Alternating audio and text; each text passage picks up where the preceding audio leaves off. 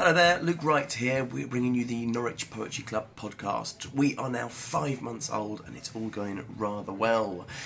This month we welcome Rhian Edwards to Norwich. Rhian is one of those wonderful poets who is equally comfortable on the page or stage. A stalwart of the London scene since 2003, she was soon snapped up by a tall-lighthouse for a pamphlet. That pamphlet was called Parade the Fib and it won the PBS Pamphlet Choice Award for summer 2008 and launched what will no doubt be a glittering career as a page poem. Rhian's set is coming up very soon, complete with a couple of ukulele songs.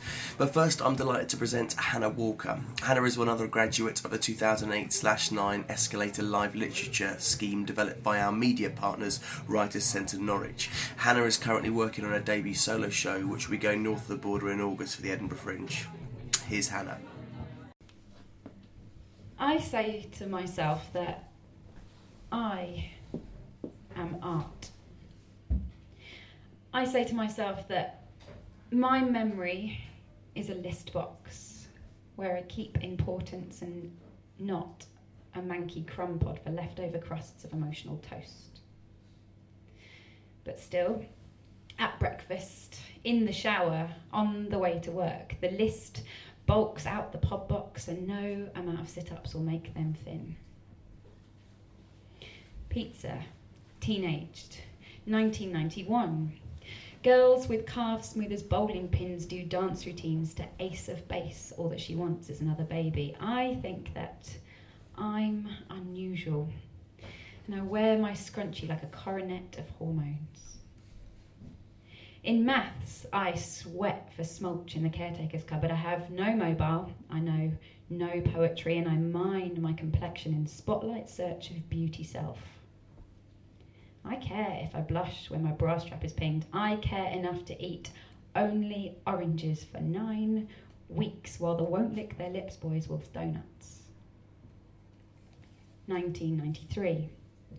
Lee and I do things to the dark that make it light. And the reasons for parents say no things seem to be Spanner-keys to a radiator that never lets off steam. I struck down streets, my breasts out saying excuses, excuses, excuses for people who don't know how to live their lives properly. I sleep and dream conversational philosophies. I will never look like, I will never be like, I will never grow like you in your swivel-chaired, high-heeled routine. And then the first jab like ice to an arsehole and I seethe so succinctly I make bat's ears bleed. I seethe with wine bottles up my coat sleeves. I see that adults who insist on supper meetings and everything so zebra crossing on a Thursday, holding hands with a little sister, parent, child please me, but Lee in a club gets me dancing and on the drugs that he gives me I see eyelid trees and starlings with snap-back chins. The whole no front door key thing didn't really matter. I was locked in and until Rachel found me half out the cat flap, everything was cream.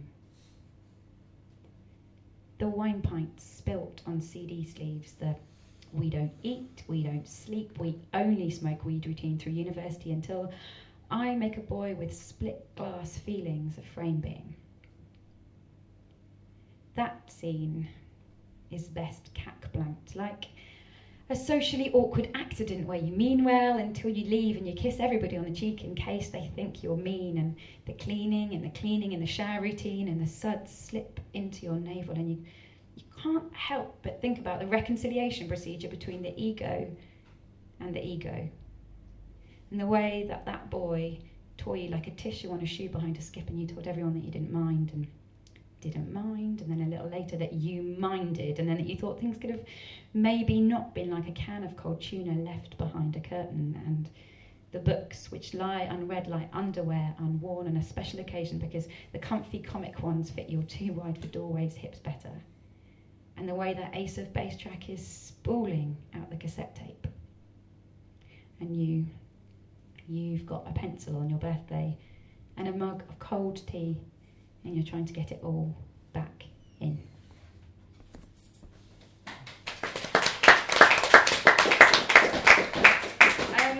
One of the reasons why I started writing poetry is because my English teacher, Mrs. Collins, she was a very excellent English teacher, told me that poets were people who were able to understand their own feelings and to articulate them into poems, and that was a very constructive way to use teenage feelings.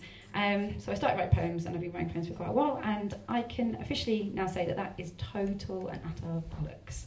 I've recently been dating a very, very nice guy, and he came to stay on Valentine's weekend, which you think would be the perfect time to tell somebody that you really like them. But actually, I just took the piss out of him all weekend, and I didn't say one single nice thing to him all weekend. I just said things like, "Your friends, they're a bit rubbish," and things like that. It was completely unnecessary. And so I've written him a poem, but I actually haven't given it to him yet. Instead, I'm just going to read it to you, and I hope that he somehow knows that I do actually like him. It's called "On the Day You Came to Stay." On the day you came to stay, I said some really stupid shit, like, "Doesn't this toast all chewed up look just like vomit, and I don't really care when your birthday is?" But actually, I was thinking that touch is a kind of static, that having sex accommodates the sum total of 46 desire football fields, that your lips are like lists, and that all the endorphins make my skin sensitive while I'm asleep. But if images outlast what they show, then the slow photographic swivel of the brain lens crops on the backdrop, and in front of cathedral gates a woman is given the things that she needs, a man is collecting tomb inscriptions, and a girl offers her breasts like surveillance. And apparently there are 50 dresses that change the world, 12 people you should be afraid of, 5 friends, 7 stories, and 1 lover who actually fits. And apparently on the day you came to stay, I saw lip imprints on door frames, relaxed the muscle clusters in my eyelids, and I said some really stupid shit.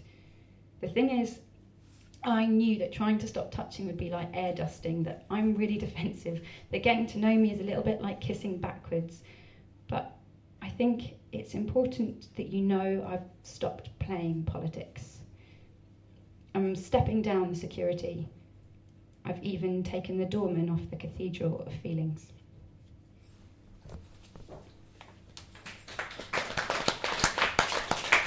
I'm going to do a poem now because Rhian asked me to do it, so I'm going to completely blow off my whole set list. It's a poem which I wrote for my mum because I gave my mum a bit of a hard time when we were growing up for the alternative upbringing decisions that she made for us. Like, I definitely didn't want casserole.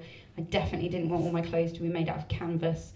I wanted to watch so much TV that I got square eyes. I wanted all my food to be frozen, and I wanted my shoes to have Velcro on them and things like that. So I've written this poem for her by way of basically saying, like, actually, if I had kids, I'd probably make all the same decisions for them that she made for us. It's called Skinflint. My mother used her skin like flint. Said she hadn't shaved her legs since Patti Smith got on stage and pissed on pop poster smiles. She cut our hair in Lego lines, sung us Pretty Vacant from the toilet seat. She left the door open while she got changed, and she got us used to no bra breasts. She said some people will say that they've got no love to lose, but actually everybody's got too much. And that's why only sometimes you will notice that learning's tough. She picked us up from our classmates' houses, tall and lean in her coal black jeans, cycled us home while we bored traffic lights, bickling on about Sylvanians and micro machines. She let us leave our hair in shampoo steeples, race out naked with towels like kites. She held our bath-pickled fingers while we clamoured to report school fights, and she never said that she hated hairspray or the way that we later piled on blush. She let us figure it out our own way and learn that sometimes skin is enough.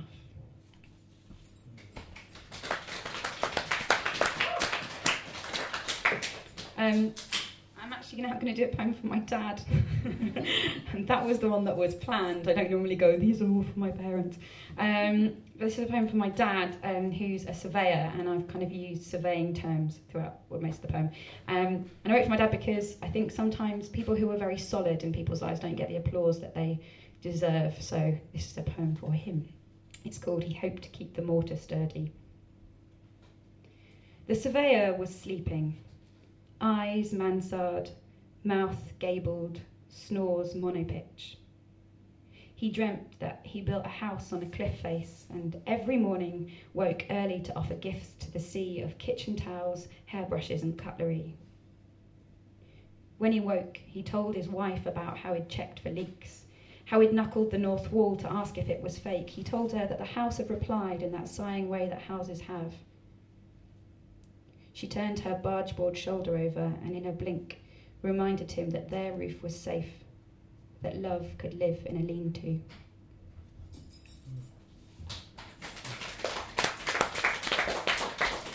I'm from Essex, and it's taken me a very long time to actually be willing to tell people I'm from Essex. When people ask me where I'm from, I go, Cambridge. It's really close to Essex. We've still got Cambridge postcode. But I wrote this poem as kind of a coming out poem about the fact that I am from Essex, and in order to open my life up to more Essex girl jokes, because I definitely don't have enough of them already. So this is called Essex versus the Rest of the World. Seemed like a good idea last week, meeting Christine, seeing as the last time was in 1993 and she was sick in the Burger King bin.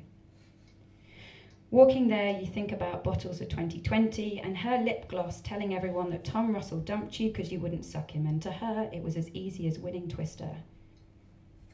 And when she gets up off the grass to greet you, the prints on her legs are hieroglyphics and her velour shorts are in places they shouldn't be. She pings them out with an index and grins, and it's awkward and you wish you'd worn more makeup as you somehow feel unfinished, and she's sort of upsetting but interesting. So in between squinting and jokes with origins, we look at the common and we tell each other things in long chain fagging linkings. The bedsits, the outfits, the unbelievable comedy in the story of how the still clear things like knowing faded like velvet and made us in increments thick as babies, unreal and as easy to remember as song lyrics.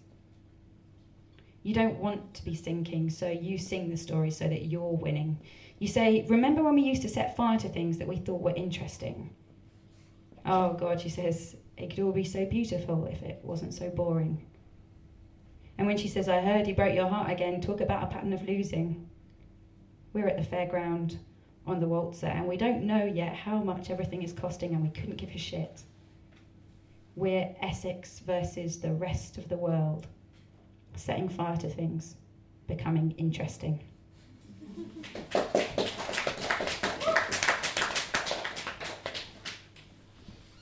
Does anybody here work in an office? Hey, you do? Oh, of course you do. I know where you work. I've been in your office. It's very lovely. This is for you, Martin Vigura. It's called About Working in an Office. You won't find the filing cabinets under your desk. They're on the roof. Comment edited with bird shit and ash, and I can tell you, my forearms pulsed with the grey weight of maths. I thought about going back, but my feet got a system on the stairs and the paper diary relieved itself into the sky system like tax back in December. Double check your crib sheet. There is no mark scheme for the things that I did last week. The way I woke up wearing nothing but 2 eyes dressed like dignitaries. I high-fived the bin man, made Muppets out of mittens, and in a bookshop left a kiss in every copy of Self-Justifications of a Prick Tease. I wrapped spreadsheets round my wrists, and in the evening made out like a data Medusa, neon snaking text off each hip. I placed trust in the fist of a cold, hard bitch. Sent a small me to a squat party without a taxi fee back to somebody who knows how to make a lever arch file click properly. Truth is that I actually like lists. I like scaring chaos shitless.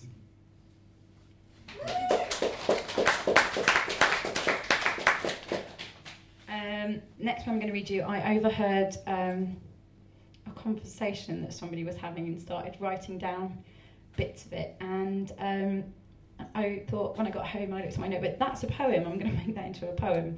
And this past week I've been working with the director on my show, and I thought I would email him some examples of my work ahead of working with him, and I emailed him this poem, and it turns out that the show that I reference in it, he actually wrote, and I'm taking the piss out of it.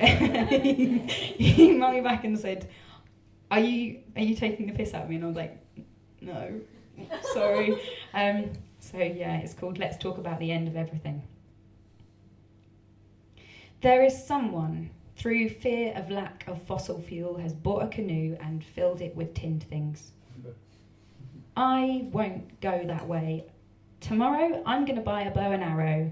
I'm going to make a schedule. Tuesdays, kill crows and squirrels in community gardens. Wednesdays, find fallen masonry and build a bunker.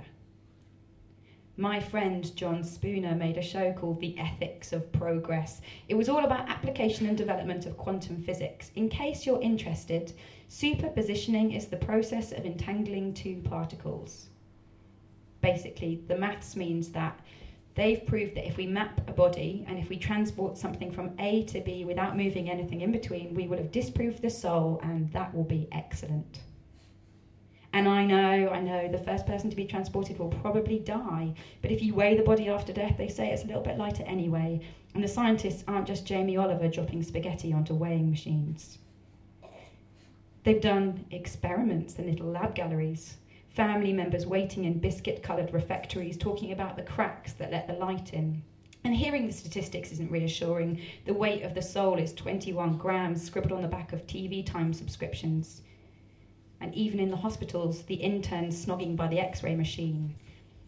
The married doctors fucking in cupboards, they're all trying to tessellate disbelief. And if we keep developing the explaining and then we train the explainers to articulate to the theorists, it will all get very academic and evidenced, and that will be excellent. The National Geographic will have a new nostalgia. Photos of us staring up at static, the space in between systems. Shopping baskets filled with excellent tinned things.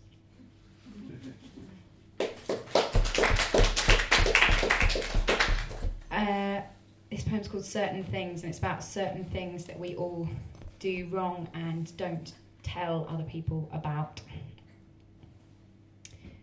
Certain things. You carry them until someone offers to share the suitcase, and with the offer makes you responsible for their feelings. You've thrown in the basics and you've made it quite clear that you never promised to be perfect. Certain things don't have a home in your head, so they wait at the airport carrying suitcases, wanting tickets out to, look, there's this thing that I did. Certain things thrum between us, sin silent, rearranging the mantelpiece, writing postcards, buying bouquets. Certain things you can't help touching, even though the slightest finger stroke would give you cancer of the morals, so you write an I did this and you stick it to the fridge.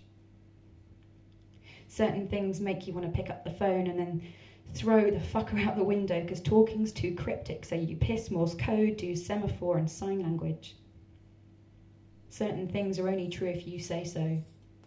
Certain people are sorry for the accident. Certain things are only true if everyone knows they're true. Certain accidents are only sorry they got caught. Certain accidents will say, by the way, here's my luggage.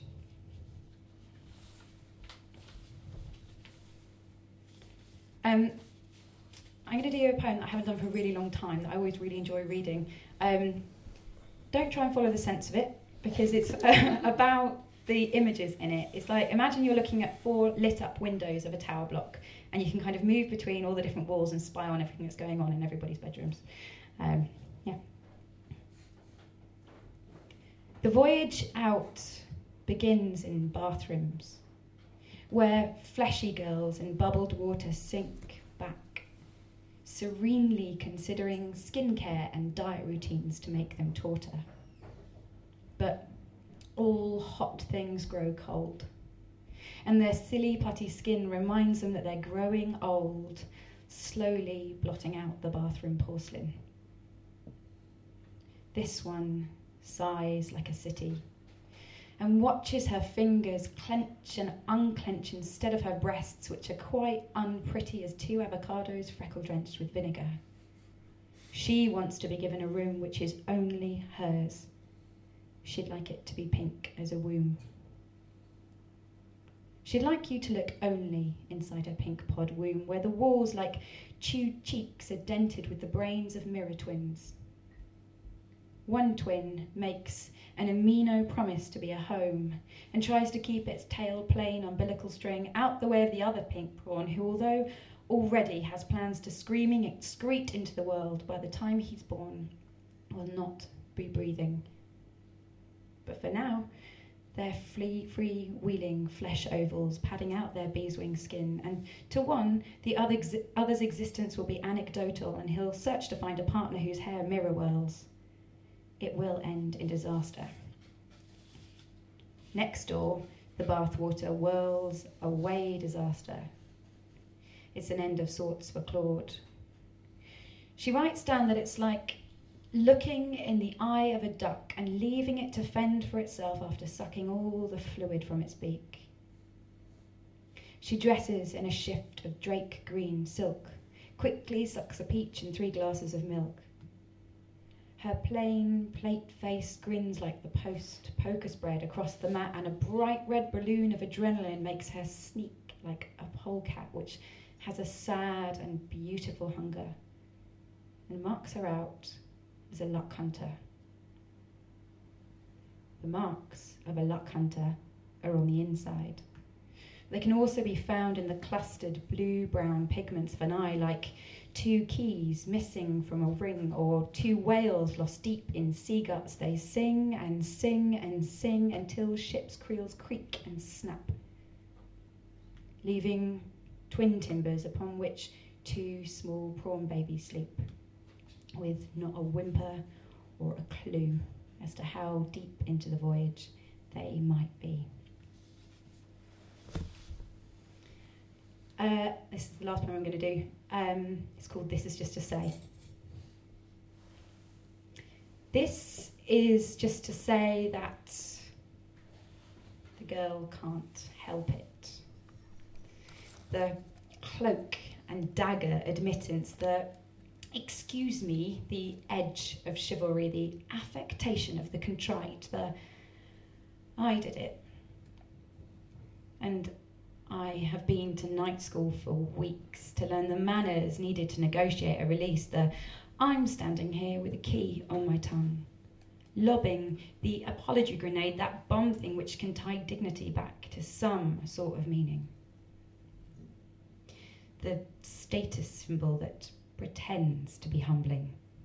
There's something so quintessentially British about cuffing rudeness off the table like margarine, but thinking, actually, fuck this. I want to drown in a big cup of sin.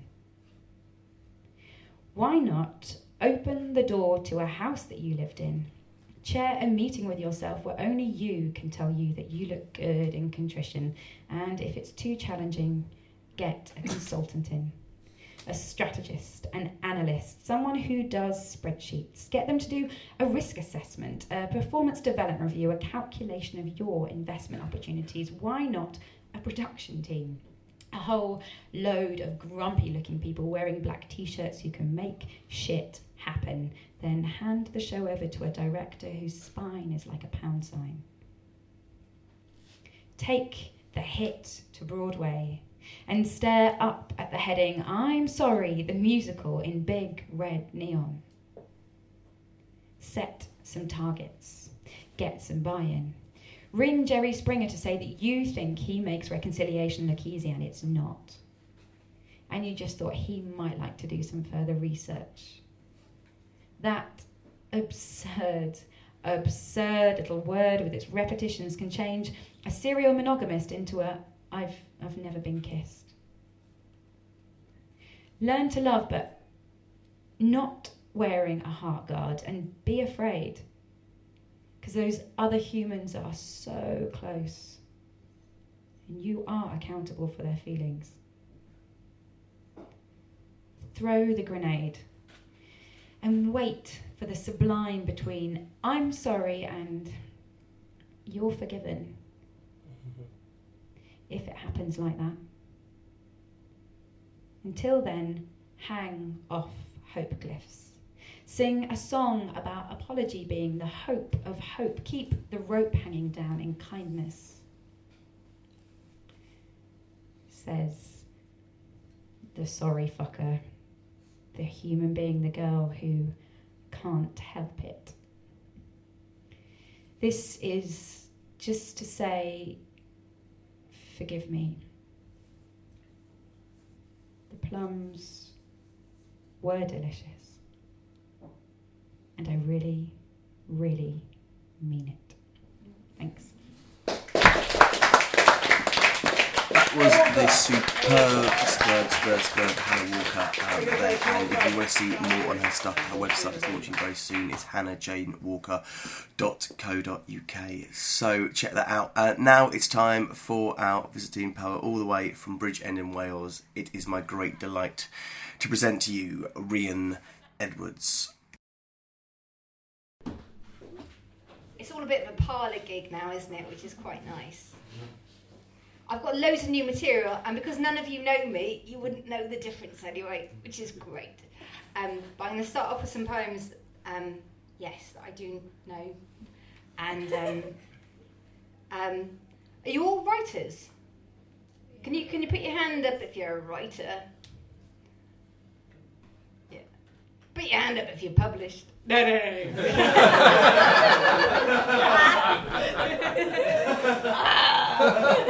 I machine gun fire you with the microphone. Okay. Writers. Okay. When the most interesting... I'm actually littler than you thought.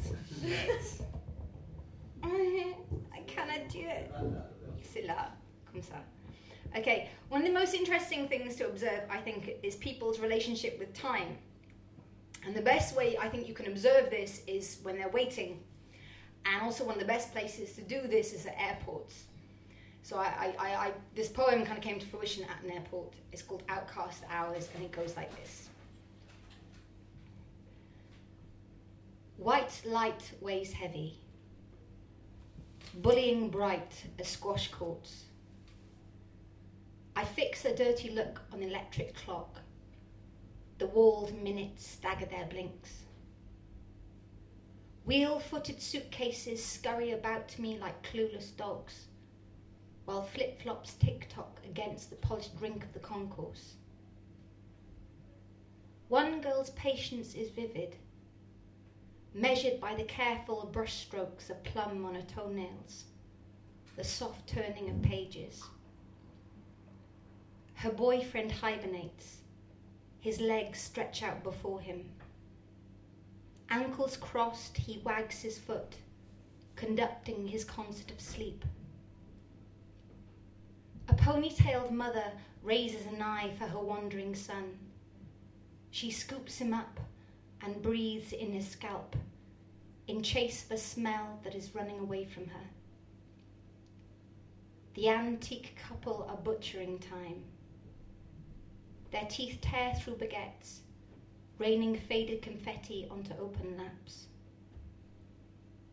Shy of games and companions, fidgeting in plastic bone chairs, we comb the air for that splintered voice dictating when our sky will ship us.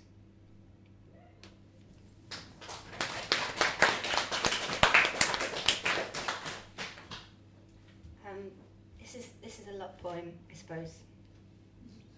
I love this. I'm like, can I put my hands in my pockets? Because I have a dress with pockets and it's the best thing in the world. Oh, no, I'll do this. I do kind of like feel like a kid at assembly most of the time, like this.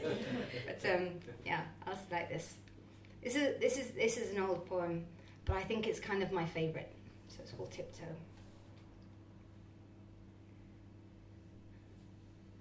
I wander dreamless through your dialogues, the ephemera of affection. I trape shoeless through these dialects, these contentious claims to passions. I press these brittle souls upon the fire-lit blistered coals upon the stain that broke the glass, upon the eggshells and kid gloves, and through the splinters, flints and shards I forged these uneroded paths. And yet I tiptoe through your daydreams, the outcast your trances toyed at night, and meanwhile buoyed by moons and frozen sheets I thumped the thinning ice, so I meander through the arid, abandoning beds where I've expired. I'm walking dead to you, bereft of you, with crumbs of poems left of you, armed with a memory now for forgetting you. And so I wander seamless through this monologue, my forever of affection. I traipse boot-laced in my idiolect, my unchampioned claims to passions. So you can tear this infrastructure, this composure cannot flounder, and with the toughness of magnolia, the cold robustness of a character that seems to make and somehow merit me as my mother's goddamn daughter. For I'm my walker, I'm my soldier, I'm my legion and stigmata, and with the footbind of a concubine I'll still march on and over, for there's no man, no situation worth the shame to ever crawl for. And yet I tiptoe through your daydreams, and still I tiptoe through your daydreams. And when that thought has passed, have I left my mark? No, not even a footprint of me now remains.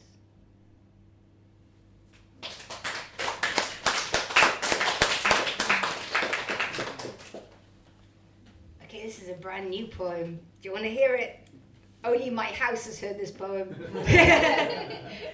And it hated it. And it's quite funny because you did a poem about your father sleeping, and your dad's a surveyor. And this is also about my father sleeping, and he's an estate agent. It was like the set was meant to happen. You know, and it's called Traveller. And I'm still working on this, so this is kind of like a work in progress. Traveller.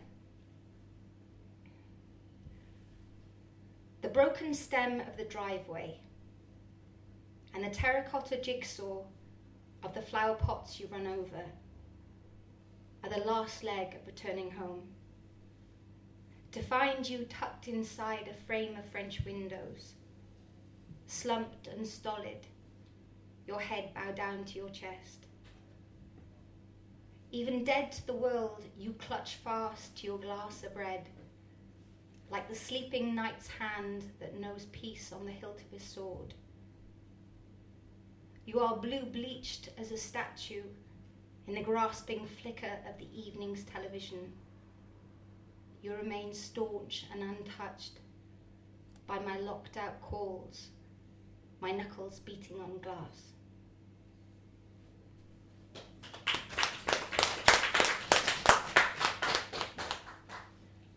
I write a lot of love poems, actually, which it's getting me down, to be honest.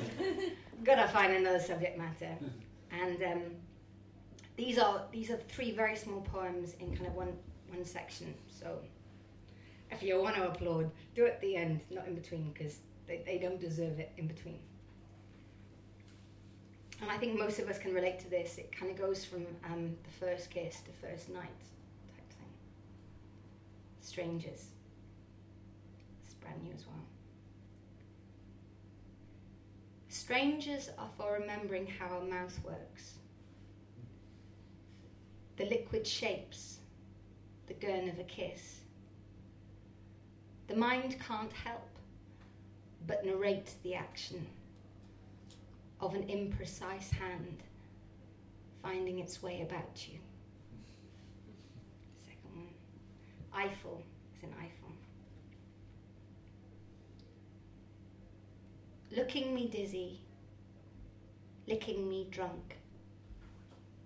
In the face of our nudity, I am not nearly naked enough. 3. After. I empty my room of last night.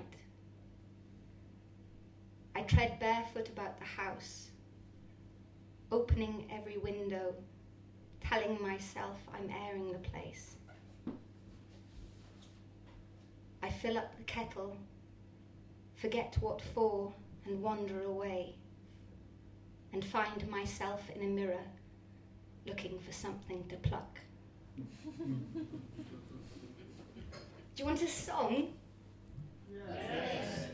This is a brand new song and I've never performed it before. And I don't know how to keep up the ukulele, Mr. Clare. How do you do it? You can tie a little bit of string to it if you so wish. Yeah? Because I was kind of like, I was doing a bit of this and kind of like leg stance. But, okay. It's so funny because when Luke first met me, I was writing songs for the ukulele and then I stopped and then I wrote songs for guitar and then I had like special effects for the guitar and then I got bored of the guitar. So then I've kind of relearned the ukulele. And this song doesn't have a title, so if anyone has a good one, please proffer it. And yeah, I think it goes like this. Oh no, it doesn't go like that at all. I lie. Okay. Oh, I got it. I'm not used to this at all.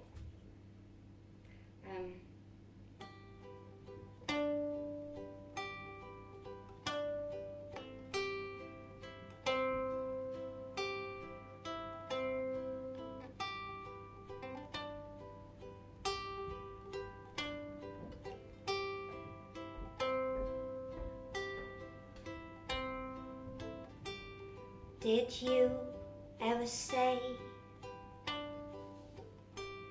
this is a girl worth fighting for?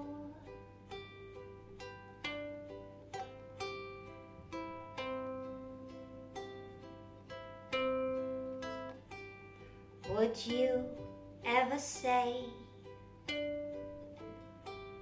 this is a girl worth fighting for?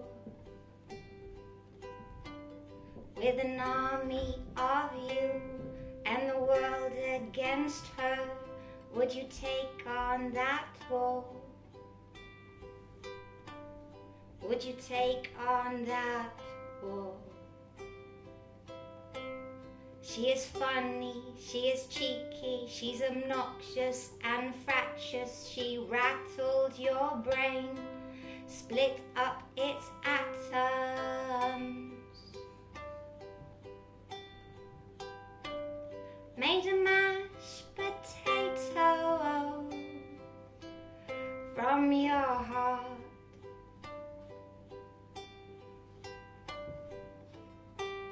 Guess you got a bullseye with Cupid's dart.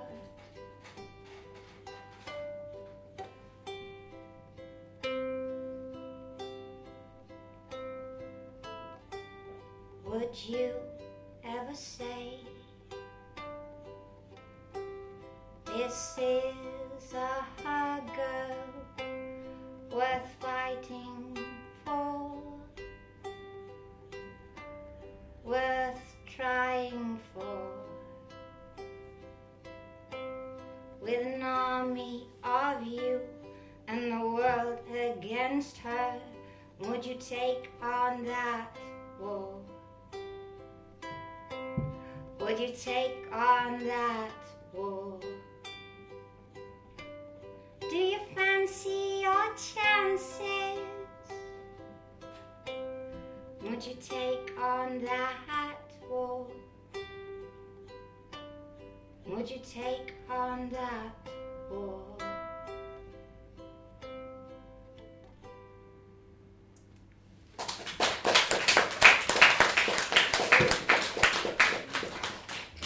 Is that a ditty? What makes a ditty a ditty? Paul McCartney.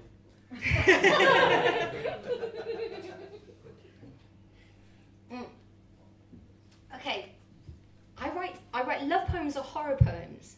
That's quite an odd choice, isn't it? This is a horror poem, and it's called Unmentionable, and it goes like this.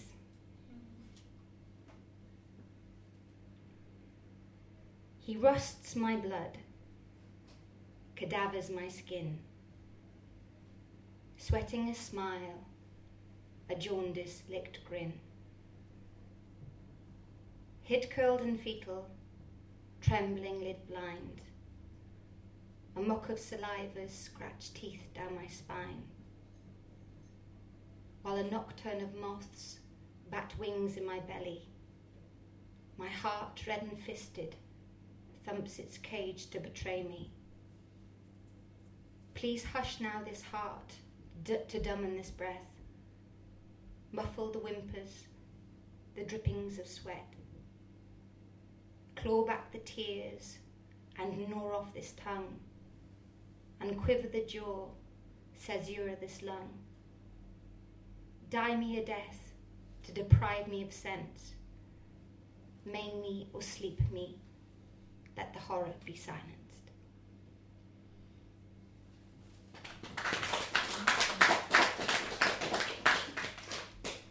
I kind of wish I had light-hearted poems to kind of go after that. But yeah, to leave that with you and let it think. Okay. I'll do this. Does anybody know who Dorothy Parker is? Yes. Yeah, put your hands up. Are you published? Okay. That's going to be my running gag, isn't it? You know?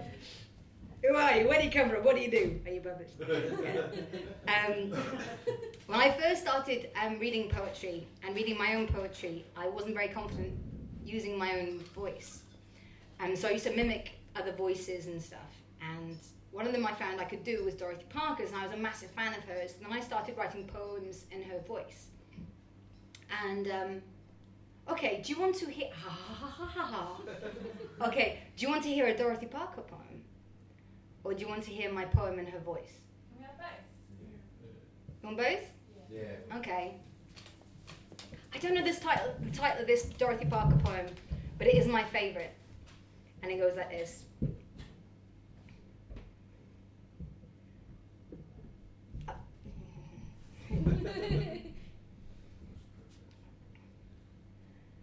I do not like my state of mind. I'm bitter, querulous, and unkind. I hate my legs, I hate my hands. I do not yearn for lovelier lands. I dread the dawn's recurrent light. I hate to go to bed at night. I snoot at simple, earnest folk. I cannot take the gentlest joke. I find no peace in paint or type. My world is but a lot of tripe. I'm disillusioned, empty-breasted. For what I think I'll be arrested. I am not sick. I am not well. My quondam dreams are shot to hell. My soul is crushed, my spirit sore. I do not like me anymore. I cavil, quarrel, grumble, grouse. I ponder on the narrow house. I shudder at the thought of men. I'm due to fall in love again.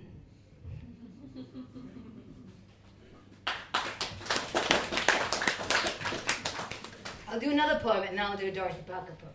That's how I'll do it. Do give me the slashing gesture as well, because I'm completely disorganised with the set. Okay? I'm getting friends. I will, like, yeah. Okay. Right. I'm obsessed with dead couples. Obsessed. Fucking obsessed. Not like properly dead, lying in a coffin, but just kind of redundant, expired couples. I just can't stop writing about them. You know? My God. And the one thing I found was very interesting, two friends of mine who, their long-term girlfriends left them pretty much simultaneously, completely unrelated. But what was quite interesting is they remained in the house. And what was quite interesting was how the house changed immediately after the girlfriend left. And in both cases, it was very similar. And so this is a kind of convergence of these two incidences. And does anybody know what the word pinchbeck means? Anyone? Bueller? Anyone? And pinchbeck is it's kind of like a form of false gold. It's kind of like a kind of fool's gold type thing, but it's a kind of counterfeit. and it's called Pinchbeck, and it goes like this. The house is a counterfeit of itself. The kitchen keeps scouring its surfaces, and the crockery is forever getting soiled and plunging in and out of the basin. Different tea bags press against the window of the jar. The tangerine tablecloth has buckled under the strain, folded into a fraction of itself and gone into hiding in the charity bag. A lilac square lies sprawled in its place, a cartoon of flying cups and saucers. It seems the basement study has let itself go, got into a scrap with your papers, and left the drawers gasping for air. You can't blame it, really, what with only a slit of garden to look at. It's a wonder a word was ever penned here. Your bedroom has lost its bottles, colours, her smell that got into everything. There are no trinkets scattered around the mirror, no face powder dusting the wood. Her hanging rail has been picked to the bones and wears only the white wall behind it.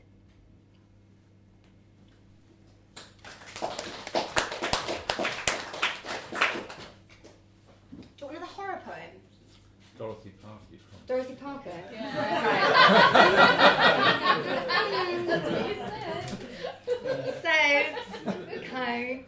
Okay, this is a poem I wrote in her voice, and it's called Penetrative Discourse.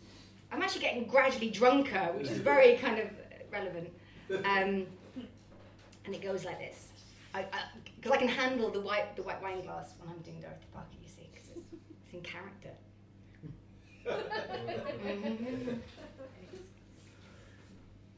Tonight my rhetoric is running on empty. Well, to be perfectly honest, it ain't running at all. Instead, it's nursing inebriate and candid remarks, irresponsibly imparted the night before. Tonight I'm all out of my idiolect and your signature wit, yet you still hang on my every like chimps on a twig. I mean, look at you.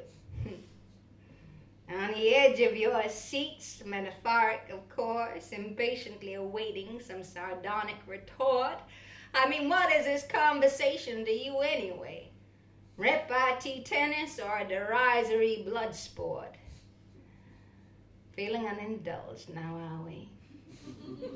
Deflated by a distinct absence of eloquence. Well, I bid you adieu, my insignificant others. Because I've done my hard time, I've completed my sentence. I'm gonna stop. 1, 2. You just let me carry on, Luke, wouldn't you? Indefinitely. I would, yeah. But you just, you know. Okay, do you want to hear? I had a haunted room. Do you want to hear about that? Yeah. Do you know Agnes? How many of you know Agnes Meadows? Yeah, I do. Right. She's a poetry organiser, right? I confided in her about this haunted bedroom, and she said if I did this gig, she would exorcise my bedroom. That sounds about right. Did she fucking do it? Did she buggery? Not like the God of Lord commands you, no crucifixes, nothing. She didn't even visit the house. This was a properly haunted bedroom, and I am pretty much with it, and I'm cynical and I'm sceptical, and this room was haunted as fuck. Simple as that. And originally the title of this poem was the actual address of where I lived, and I thought my landlord might sue me, so I made it a bit more generic. And now it's called Chardelos Road, which is in Brockley. Don't move there. And okay. And lots of weird shit happened, and basically for the last few months I had to sleep with the light on because it was just getting ridiculous. And it goes a bit like this. It is not the long dressing gown that hangs from the hook, drifting towards the bed. It is not the bra slung over the chair, its twin moonlit cups shining like the scalps of babies. It is not the shuffling of cards beneath the mattress, the whisperings, the white spider disappearing into the grain of the wood. It is not this room's countless faces that make this sleep brittle and unsafe and keep me pouring at the air for the lamp switch. No. It is the blanket that buries and surrounds me that has suddenly taken to breathing in spite of me. Scary, innit? Edgar Allan Poe got nothing on me. Nothing. Right. Okay. Have I got a light-hearted poem? Okay, yes I do. God, sorry. That's Karen Fraz. Okay, let's go. Let's go. Let's go with. I haven't done this poem in forever. And yes, she was incredible. She was. You know how you basically go to school with certain people, and they should have been the most popular people because they were so wonderfully eccentric but completely unappreciated. And it takes you 20 years later to write a poem about them for you to realise they're fucking brilliant. And this girl was that. It's called Petra, and it goes like this. Remember when Tomo found the library and fingered out that Blue Peter classic, Petra, A Dog for All Seasons? That title clung to you like a kick-me sign, sticky taped to the back of your blazer. You took your pseudonym well, though, stormed the school like Boudica, all matronly bounce and mucky blonde hair, a dirty fat smile for the corridors, and purple Doc Martens Tipp-Exed with stars. Both your parents were vicars, built like polar bears and born in their cardigans. They let you say fucking before everything, even blessed you with the biggest room in the vicarage. And you got your own kettle and tea bags, which made you practically an adult. But how did you sleep in that room, Petra Hawksworth? Amongst the spread-eagled sheet music, the straggle of elephantine bras and unwanted pants that puddled the floor. It was a wonder you could revise in your circus of baby-oiled men chewing gum tacked to the walls. Remember the night of the Harvest Festival, when your soprano solo made the music teacher weep? At David Newman's party at his father's hotel, you came into your own, realised the Petra you hankered for. That was the night your boobs came out to play. You got off with the room, snog-hacked a thoroughfare from kitchen to lounge. You fell to your knees in the garden, and in the cold grass earned your fellatio wings.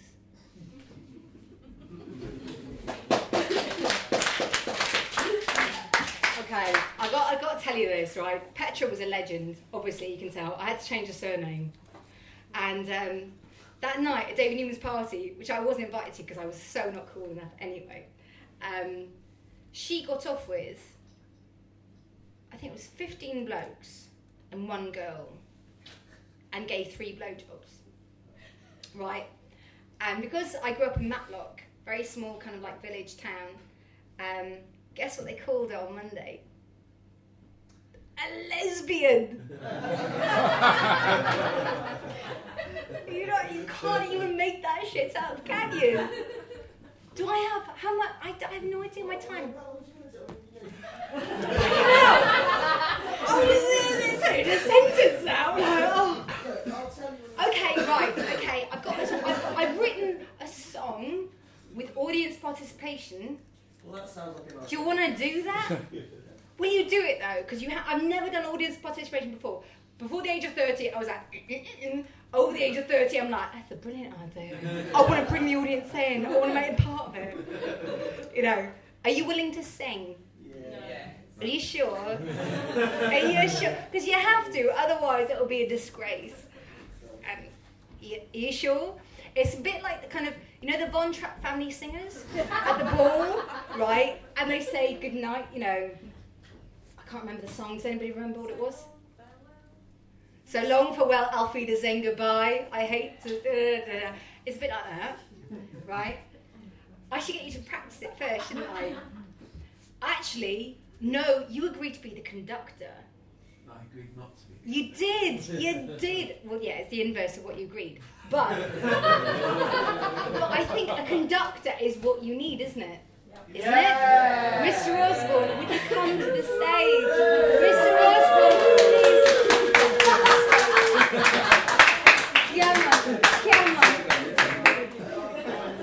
Okay. Well, I got Martin to go. I've got to take pictures. We talked about it. Okay, right. So I'll sing. Right. What kind of conductor are you? You're playing with your bum and holding a lager glass. That's not. Your hands are not what read. Keeping this with me. Okay, to glass me with. Okay, right. Okay, so this is the chorus, and basically it's bye. Why not make it a goodbye? That's pretty simple, isn't it? So it kind of goes a bit like this. Wave your hands. Bye.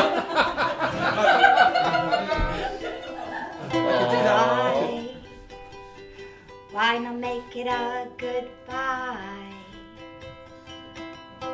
Bye. Why not make it a goodbye? Stand up, John. You're the conductor. Stand up. You're the conductor. Get up. Get up now. Running out of time. Okay. It's my phone, isn't it?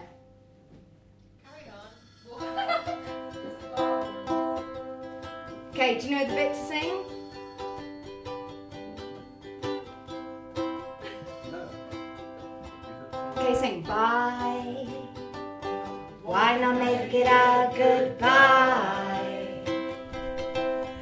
Bye. Why not make it a goodbye? Okay, that's what you got to sing. Okay, just so you know, this is a song about suicide. Okay. But the fact I'd written a song about suicide with audience participation, I thought that was quite good. It's a bit like assisted suicide, so it makes it topical, right? Okay. Oh, I have to play difficult chords for this. I can't do that, can I? No. Okay. You're not conducting at all, are you?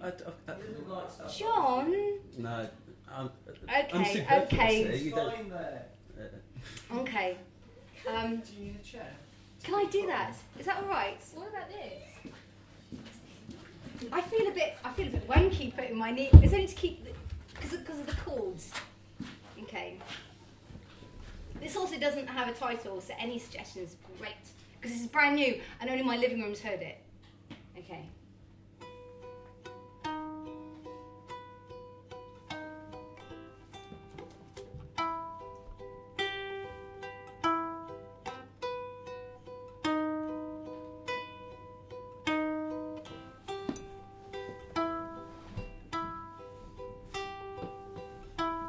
When all is said and undone, and I lounge like bruised fruit in an autumnal sun, I count the notches on my bedpost, wondering which one was the one I perchance loved the most.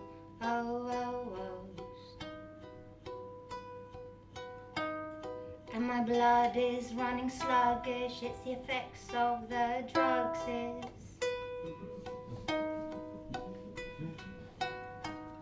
There's a folded note in my breast pocket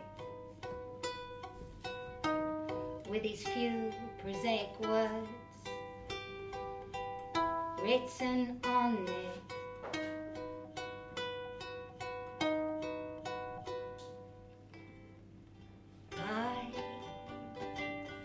Why not make it a goodbye? Bye. Why not make it a goodbye? Carry on. Bye bye. Why not make it a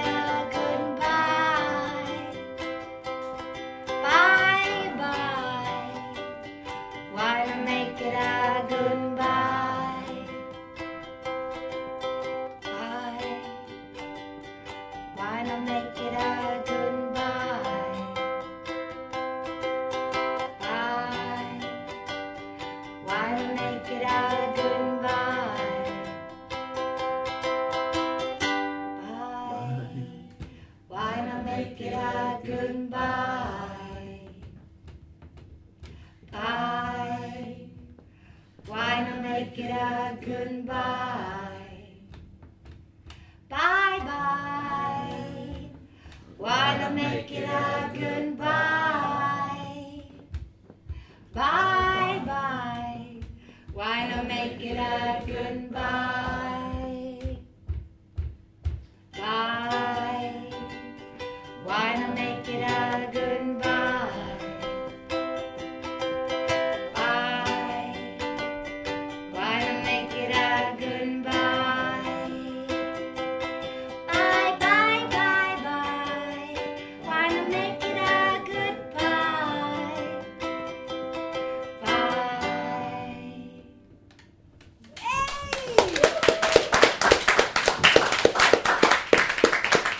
I was in my first audience participation, and it sounded wicked. That's the way to end it, isn't it? With suicide. Thank you very much. You were lovely, and you sang. Rhian Edwards!